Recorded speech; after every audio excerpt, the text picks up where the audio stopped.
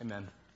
Hey, it's great to have a bookkeeper that can also lead us in worship. Amen. So, wherever Nate is, he's probably waiting until I get done talking about him. So, thank you, Nate and team. Such a great job leading us this morning. If you have a Bible, you can turn to Acts chapter 17. That's where we're going to be camping out as we continue our series that we're calling Storyline, and we're simply asking the question, how do we live a better story? How do we live a better story? And throughout this series, the short answer to that we've been saying every week is that we give our story to the story of God.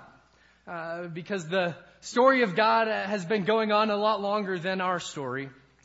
And this just in, it will continue long after you are gone as well. So how do we do that? How do we live a better story? I was invited this week to play, not because I'm good, but because people love me. I was invited this week to play in a golf tournament. And so after I suffered through around an 80-degree weather, there was a buffet and a banquet afterwards also. And I love to eat.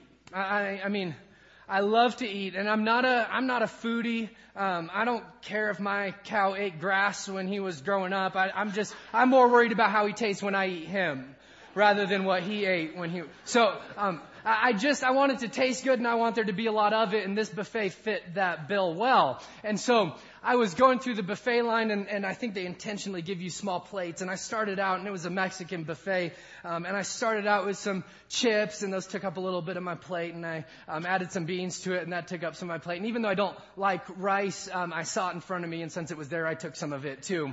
And I eventually got to the main course, which was just like fajita deal that looked absolutely delicious.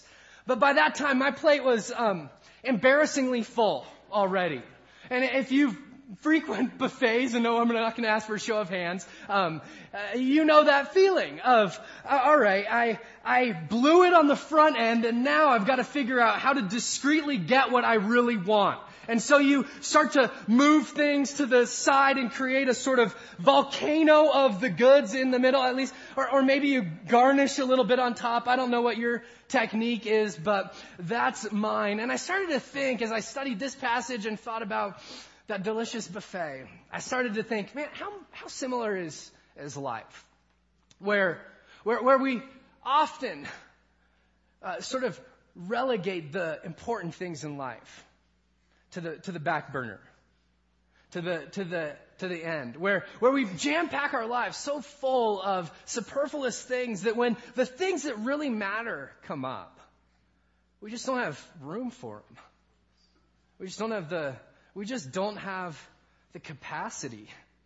I think we as people, or maybe here, let me say this better. I think I, as a person, perpetually settle for easy instead of choosing what's best. I choose what's easy, I choose what's there, I choose what's right in front of me at the moment, rather than thinking further into the future about what's best. What's best? See, here's the deal. I know something about every person in this room. If we were to take a survey, we would all say that we want to be healthy. We'd all say, but then we make choices that sort of deem otherwise. Praise be to God that Red Robin has all-you-can-eat fries, and every time I go there, I want to make him pay for that decision. Amen? We'd say we want to be healthy, but we make choices that sort of push us in the other direction. Those of us who are parents, you see, we could take a poll, and every single parent in the room would go, I want to be an awesome parent. But here's what I know about myself, is that sometimes those kids drive me crazy. And it's a whole lot easier to hop on Facebook or to hop on Twitter than it is to engage my kids. And see, all of us would say that we want to be financially free, that maybe we even want to be debt-free, but we make choices that lead us in the other direction. I bet we could take a poll, and every follower of Jesus in here would say, I want to make an impact for the kingdom of God. But oftentimes we choose fear over faith, or we just sort of coast through life. See, here's the crux of this morning. I think all of us have some dreams inside of our heads, some desires, some hopes. And none of us will get there by accident. Nobody wakes up 20 years into a marriage without some sort of intentionality and goes, wow, we have a great marriage. How did that happen? No parent has teenagers that they have a great relationship with. And I've heard that happens. But no parent has teenagers that they have a great relationship with. And they go, I don't know how that happened. See, the things we want most in life, we will not get if we're not intentional. If we don't decide to live a certain way. And so if we as followers of Jesus say one of the most important things for us, about us, is that we would make an impact for the kingdom of God, then how do we live with intentionality? See, because here's the truth of the matter, friends, that for everybody in this room this morning, is that if we continually, perpetually choose easy over best, we will not get to the end of our life and say we've fought the good fight, we've kept the faith, we've finished the race. We will not get there. We will not get there. And so, how do we live with intentionality? How do we live intentionally to make an impact? And this morning, my hope and my prayer has been that this serves almost as a roadmap for that. Here's the big idea that we're going to be circling around this morning, and I think we all know this, but I just want to state it up front, is that we don't become influencers, or we become influencers through intentionality, not accidentally. We're not going to wake up one morning and go, wow, I don't know how that happened, that I have an amazing relationship with Jesus, and I have a great relationship with my spouse, and my kids are following God, and on and on and on. The things that we really long for in life will not happen without some sort of intentionality. I saw this as I was studying this week, in that Time magazine every year lists their top 100 most influential people. And as I sort of dug a little bit deeper, they did this online poll too, and there's this guy, you may be familiar with him, there's this guy that won this year, and his name is Anonymous. Literally, Anonymous won the online poll. I'm not proposing for any of us that we make this list. In fact, it'd be fun to know somebody on that list, but I could really care less if any of us make the list of what Time deems is the most influential people in the world. But I do know this, is that I don't care if I make that list, but I do want to be the most influential person in my world. In my family's world, in my neighborhood, in my workplace. You see, I don't think that God cares if you're famous at all. I mean, he could snap his fingers and make it happen if he wanted to. I don't think he cares if you're famous. I think he cares if you're faithful. He cares if you're faithful. And part of the wrestling and doing a series that we're calling Storyline, and we're looking at how do we live a better story, the push is always towards how do we live it globally? And we start to think grand, and we lay our lives over the Apostle Paul and go, listen, I'm small potatoes compared to him, and I don't know if God really cares what you do in the globe. I think he cares what you do in the family, in your home, in your neighborhood. And as you do that faithfully, sometimes he chooses to say, all right, we're going to take this guy or this gal and put them in front of everyone. Because they were faithful with the little things. And so he uses us for bigger. But see, here's what I know about a lot of you. You hear me even breach a subject like this, and you start to get uncomfortable. You start to go, listen, I know my world, I'm comfortable in my world, and I know how small my world is, and Ryan, even if I made an impact there, it wouldn't make all that much of a difference. There's this old African proverb that I think nails it. And it says this: if you think you're too small to make a difference, try spending a night in a closed room with a mosquito.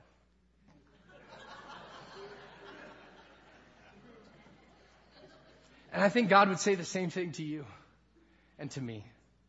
It's not about being famous at all. It's about being faithful. And when we're intentional and when we're faithful, what he does is he uses us to make an influence, to have an influence. But that doesn't happen by accident.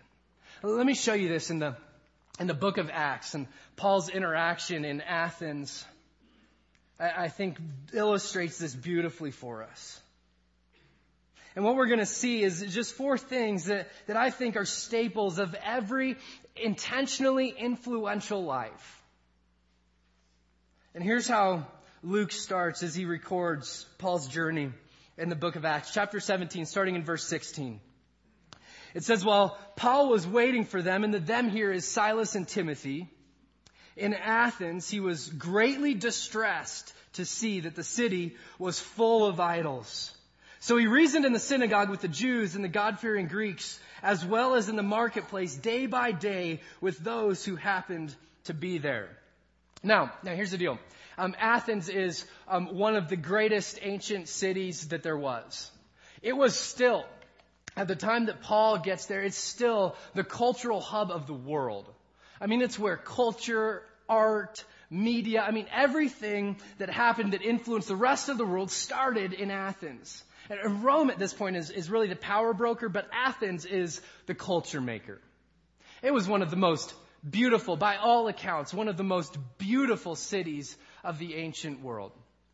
The Acropolis, people testify that the Acropolis is just absolutely breathtaking. It's just when you see it, it just evokes emotion in you. And so as Paul's waiting for Timothy and Silas to get there, he decides to go on a little stroll. He decides to go on a little walk. And look at what he sees.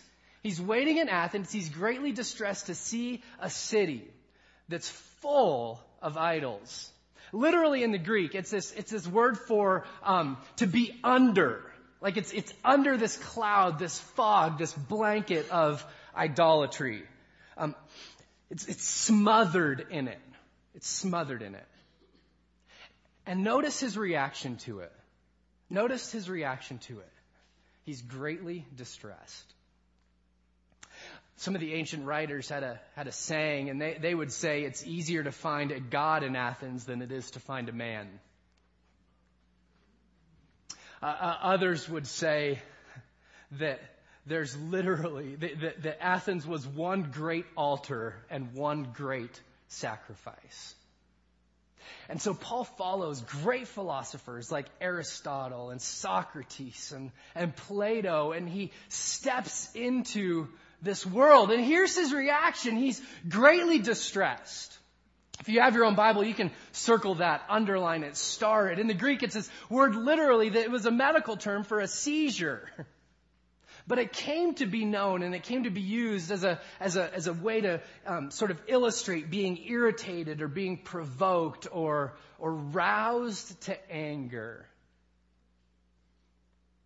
And so as Paul stands at the brink of this beautiful city, and as he walks through the streets and as he walks through the marketplace, he doesn't see the beauty, he sees the idolatry, he sees the brokenness, he sees the hopelessness, he sees the lifelessness, and he's stirred by it. And it's not just that he's angry at them, it's that he's heartbroken.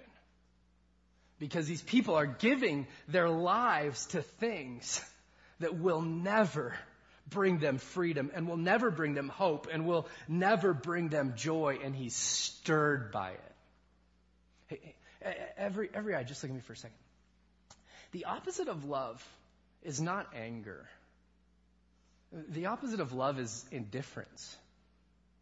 It's indifference. And so as Paul walks through this city, his heart is broken for it. It's hurting for it. Why? Because he loves these people. Because he loves this city. Because he loves Jesus, and he knows that Jesus brings freedom and hope. And these people aren't seeing it. and they're not tasting it, and they don't know it. And so I think the great author, Pastor John Stott puts it well, and he says, the reason we cannot speak the way Paul speaks is because we cannot see what Paul sees, and we do not feel what Paul feels.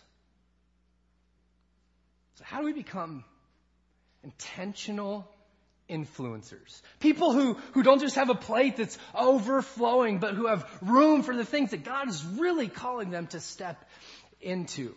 I think this is the first thing that we do, that we identify our passion and engage with purpose. That's what Paul does. I mean, Paul's in touch enough with God. The Holy Spirit stirs in him that when he sees the brokenness, when he sees the hurt, when he sees the pain going on in Athens, he says, I'm not just going to step back and take my little walking tour and call it good. He says, I'm going to step into the culture. I'm going to step into their world, and I'm going to try my best to bring hope. But the first thing that he does is he's deeply moved, greatly distressed by what's going on in this city. So let me ask you, what are some of the things on your heart? What are some of the things that maybe there are things out in our world that you look at in our neighborhood, in our city, whatever it is, that just break your heart? Maybe God's calling you to be an influencer there. Maybe He's calling you to have an impact there.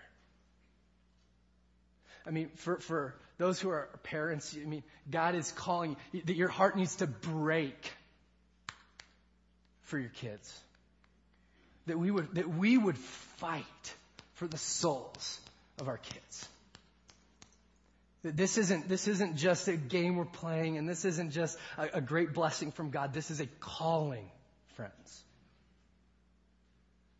For those of you who are in high school or college, I mean, what is it about your school that breaks your heart? How do you engage it? One of the things I love about South Fellowship Church is the way that over the years this church has acted on some of those things that we've said. That breaks our heart. And we're just not willing to be content in our city. We want to be a change agent in our city for those things. Just a few that I can think of. Yesterday there was a tea for Royal Family that does outreach to foster kids, to bring hope to people, to kids who in many ways don't have hope. That's awesome.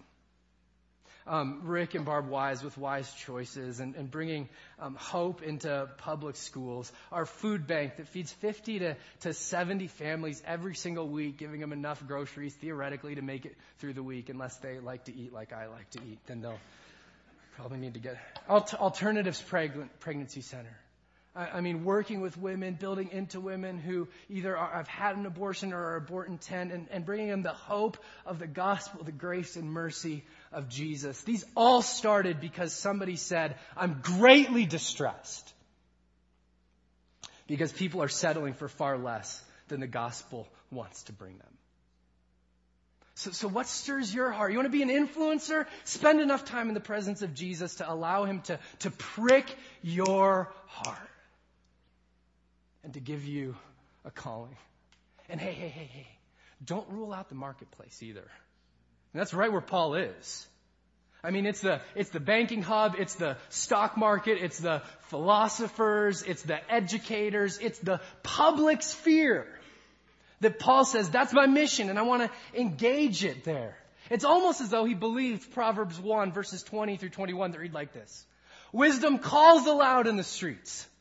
She raises her voice in public squares. At the head of the noisy streets, she cries out. In the gateways of the city, she makes her speech. It's almost as though Paul believed that. And Jesus, may we guard against. May we guard against. Rather than going to the streets and rather than going to the public squares to declare wisdom, that we just come inside these walls and sing our praises really loud. Man, that God would stir in us a desire to take His mission into the public sphere. And that's where Paul goes. That's where Paul goes. And so I think that's first, is that we need to be the type of people who are stirred by God to have a passion that we're willing to pursue. Second, here's the way Luke's account continues. Verse 18, a group of Epicurean and Stoic philosophers began to dispute with him. Some of them asked, what is this babbler trying to say? Now, just a moment. If anybody ever says that to me, I'll just go, Paul got that too. Paul got it too. Okay. Others remarked, he seems to be advocating foreign gods. And they said this because Paul was preaching the good news about Jesus and the resurrection. Now, circle that, star it, highlight it in your own Bible, whatever you do. We're going to come back to it in just a moment. Because, spoiler alert, that's the crux of Paul's message. Jesus and the redemption that he offers through his resurrection. And then they took him and brought him to a meeting at the Areopagus. Now, you have to, just a quick time out. Paul's finally being brought to a meeting and not a stoning. I mean, he's got to be going, oh, praise Jesus. I can handle the debates, but please put down the rocks. Where they said to him, May we know that this new teaching, what this new teaching is that you are presenting. You're bringing some strange ideas to our ears, and we want to know what they mean. All the Athenians and the foreigners who lived there spent their time doing nothing but talking about and listening to the latest ideas.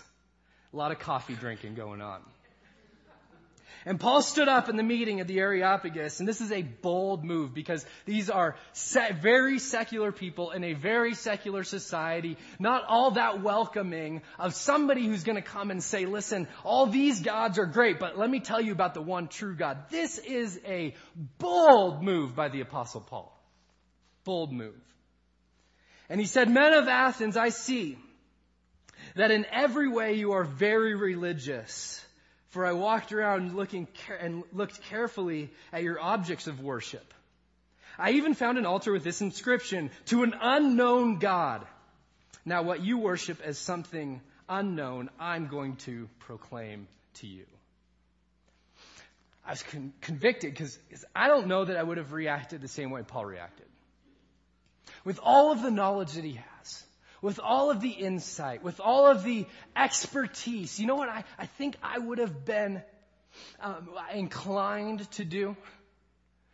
Is just say, hey, saw about 30,000 gods. You guys are idiots.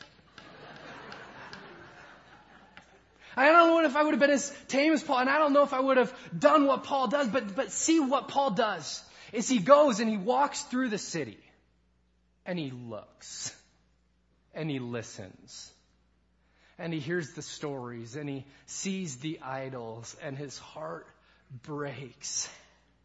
And then, really intentionally, and he didn't do this in every city that he went to, he didn't have the same method everywhere. See, he had the same message everywhere, but he had different methods wherever he went. And in Athens, what he does is he finds a way. He sort of gets his foot in the door and he says, I see that you have an altar to an unknown God. Let me tell you about that God. His name is Jesus. But what he's doing is he's building a bridge. He's building a bridge.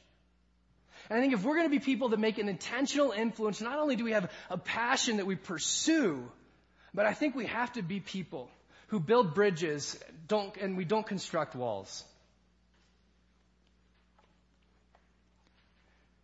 How easy would it have been for Paul to slip back and to say, these people have no idea what the gospel is. And so we're just going to hold them at bay. We're going to hold them at arm's length. And in fact, we're just going to go to the synagogue and those people at least sort of have a basis of talking about what we're talking about. But now what he does is he builds a bridge, not a wall. I love it the way that the apostles stated it as they were coming back from the Jerusalem council and in summarizing what they decided about whether or not Gentiles would be able to be followers of Jesus. Here's what they said. It's my judgment, therefore, that we should not make it difficult for Gentiles who are turning to God. I wonder what it would look like for the church to turn into master bridge builders rather than wall constructors. I mean, all the different sort of specters of culture that we have alienated ourselves from. I wonder what it would look like for us to create some bridges rather than walls. And see, did you know that the Hebrew word for priest actually literally means bridge builder? They built bridges between God and people. And did you know that if you're a follower of Jesus this morning, that the New Testament says you are a kingdom of priests? We're a room full of bridge builders. I just think I get really good at constructing walls, though. Look at the way that Jesus masterfully, and he did it so well. He built bridges so well that people who were building walls eventually killed him. Listen to this. It says in Matthew chapter 9, verses 9 through 13, this is a short little story about a tax collector named Matthew. It says, as Jesus went on from there, he saw a man named Matthew sitting at the tax collector's booth. Matthew was, as all tax collectors were, Matthew was a traitor. Matthew had sold out on his own country and purchased the right from Rome to rob his own people. That's who Matthew was. He was hated. Came up on a man named Matthew sitting at a tax collector's booth. Follow me, he told him. I think that would have been the reaction of the crowd too.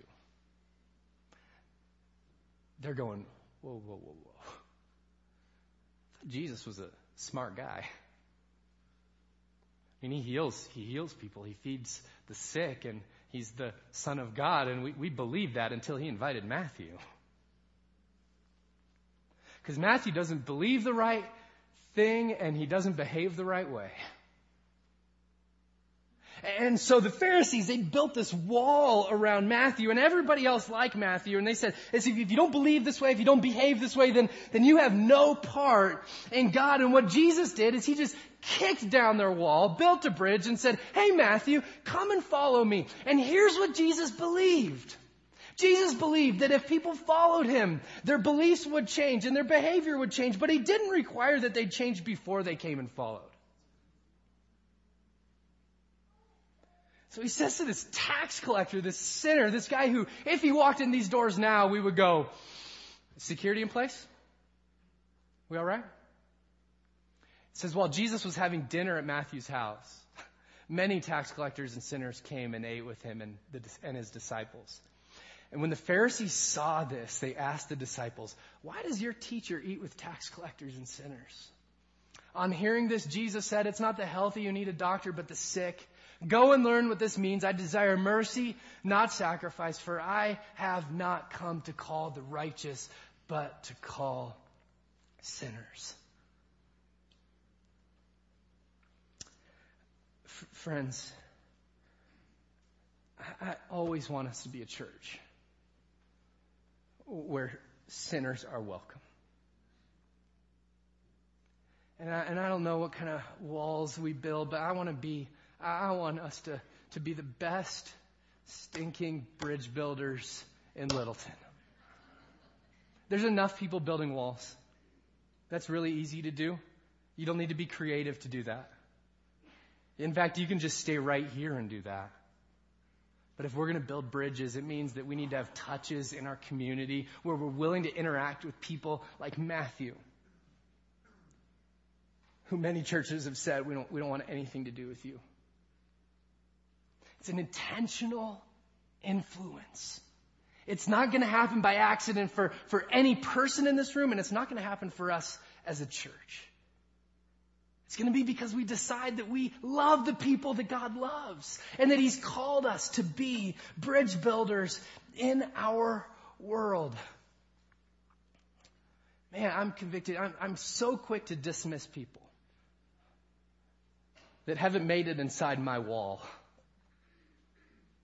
And I wonder how God would stir us this morning to start believing that He would have us build bridges. Okay, so we've seen that we need to be stirred by God, to have passion and be purposeful, that we build bridges, we don't construct walls. And then it goes on like this in Acts chapter 17, starting in verse 24.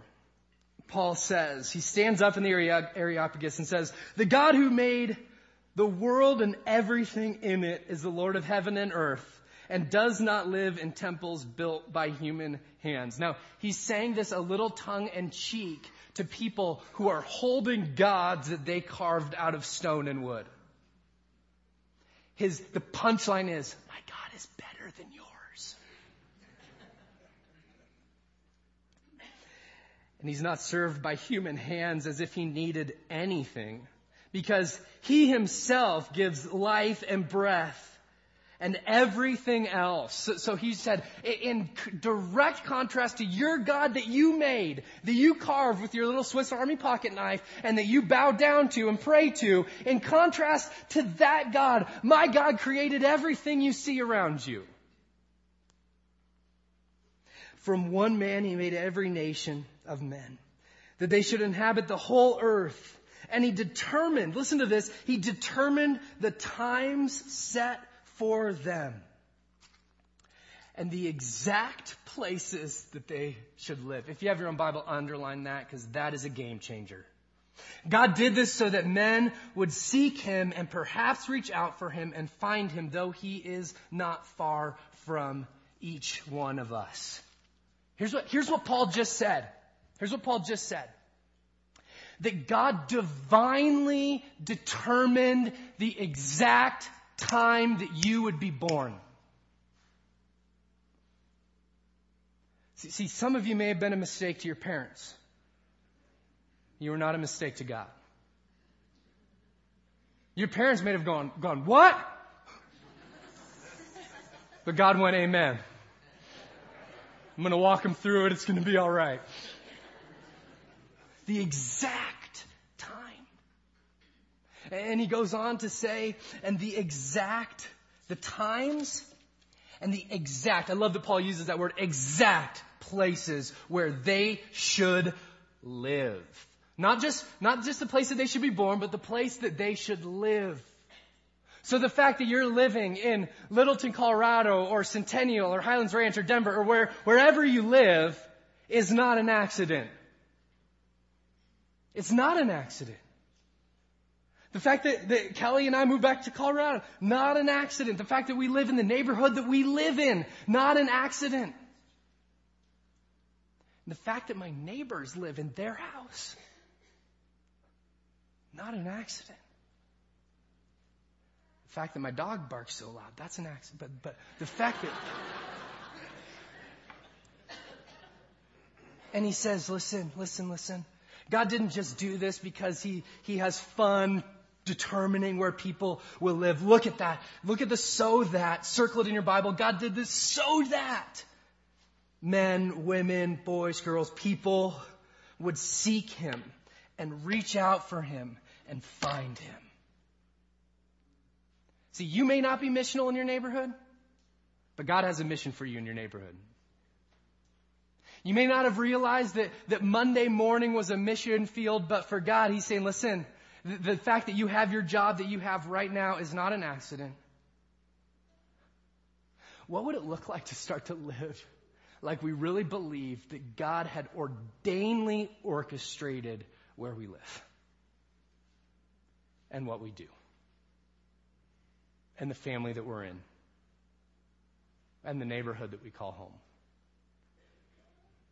See, people that make an intentional impact, they trust. They're people that trust in God's sovereignty, not in their own ability.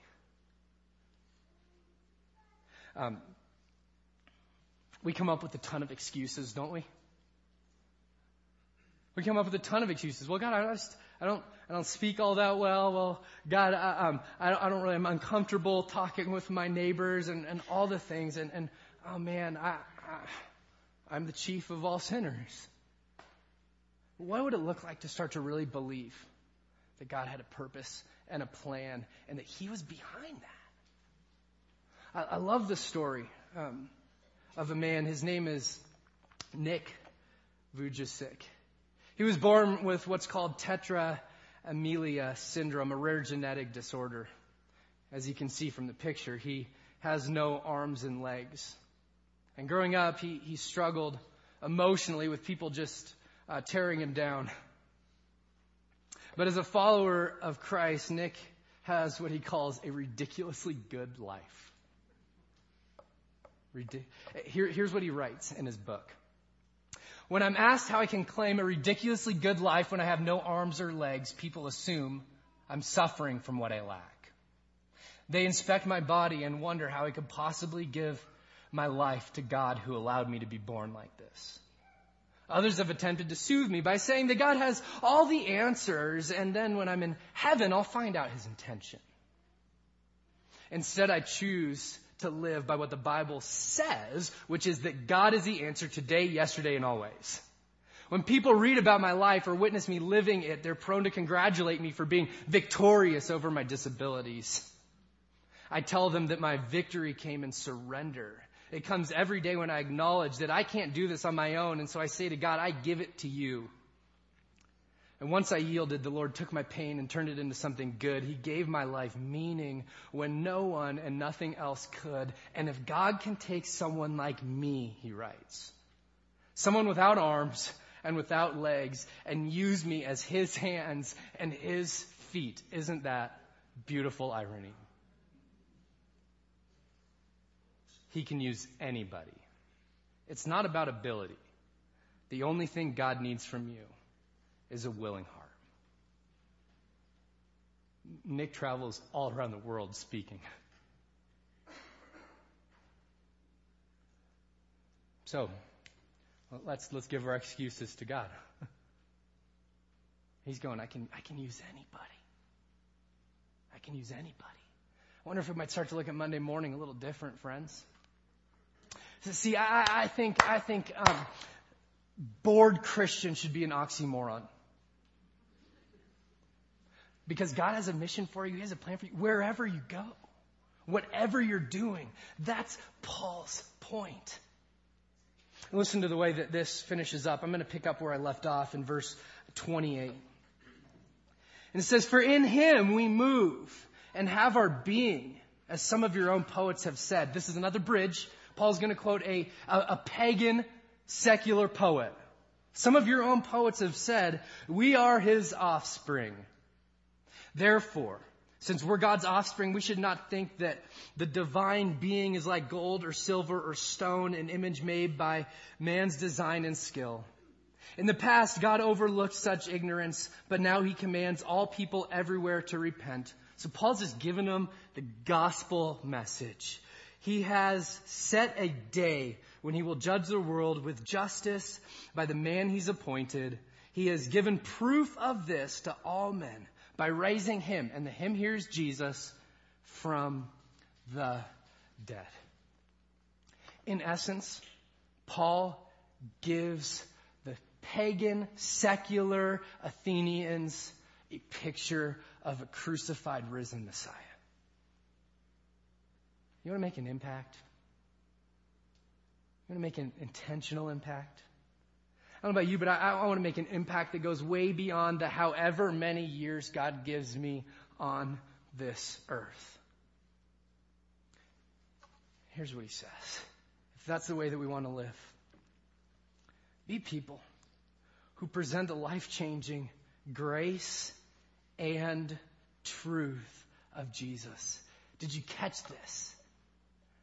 I mean, John in his gospel says that Jesus came full of grace and truth. And here, Paul holds out this bridge, this olive branch to these Athenian philosophers, and he says, God, you're his children. He's been good to you. You can taste his goodness. You can see his goodness, but he's coming to judge.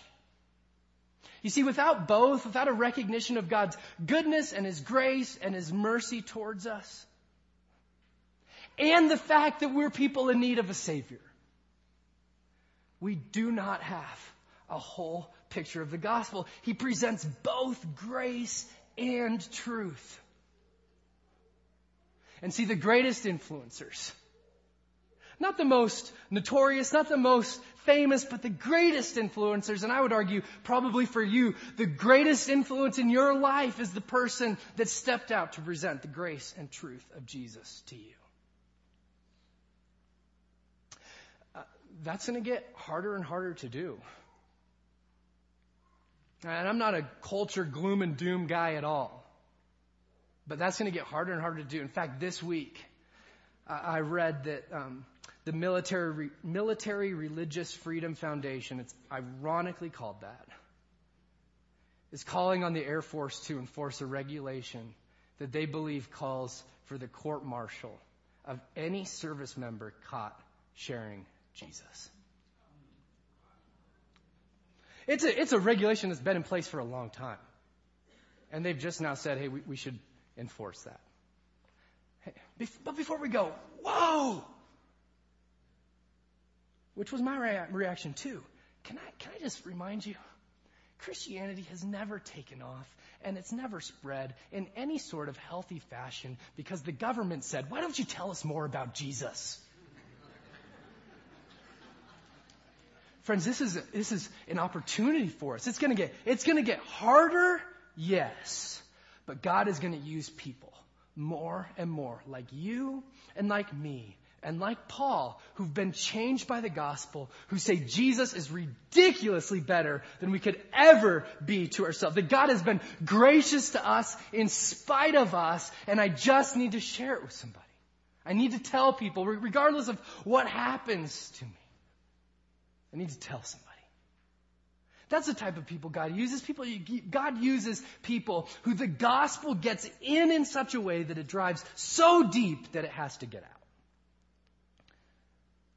That's influence. And that's influence that every person in this room can have and is called to have for your joy and for God's glory. And you look at the way.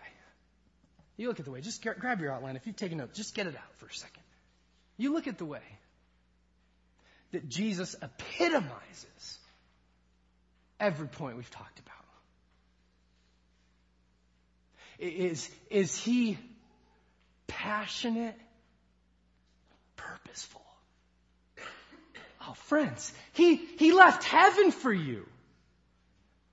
He left heaven. He was so passionate, not just about the world, but about you, that he was willing to leave all the praise and all the worship and all the glory and clothe himself in humanity to step into history because he was for you, because he loved you, because he was pursuing you, because he wasn't just willing, he was greatly distressed at the fact that humanity had said no thank you to him.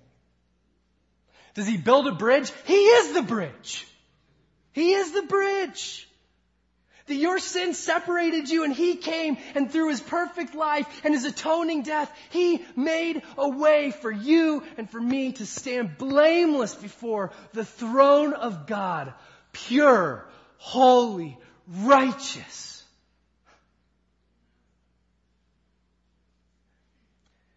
Man, and he is the picture of grace and truth. Which leads us beautifully to celebrate his table this morning.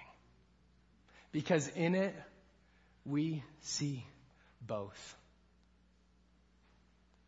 See, as followers of Jesus, I think God knew that we were going to have spiritual amnesia and we were going to need these reminders where He'd just say, okay, remember that I'm gracious. Remember that I'm good. Remember that I love you. Remember that you needed rescuing. Remember it. And so He set up these ordinances for us to remember, and communion is one of them. Where we remember His body given and His blood shed for us on our behalf. And for 2,000 years, followers of Jesus have been reminding themselves of the truth and the beauty of the gospel. That God is not a God that builds walls. He's a God who builds bridges. And the bridge's name is Jesus. And if you know Him this morning, you are welcome to take communion and celebrate His goodness.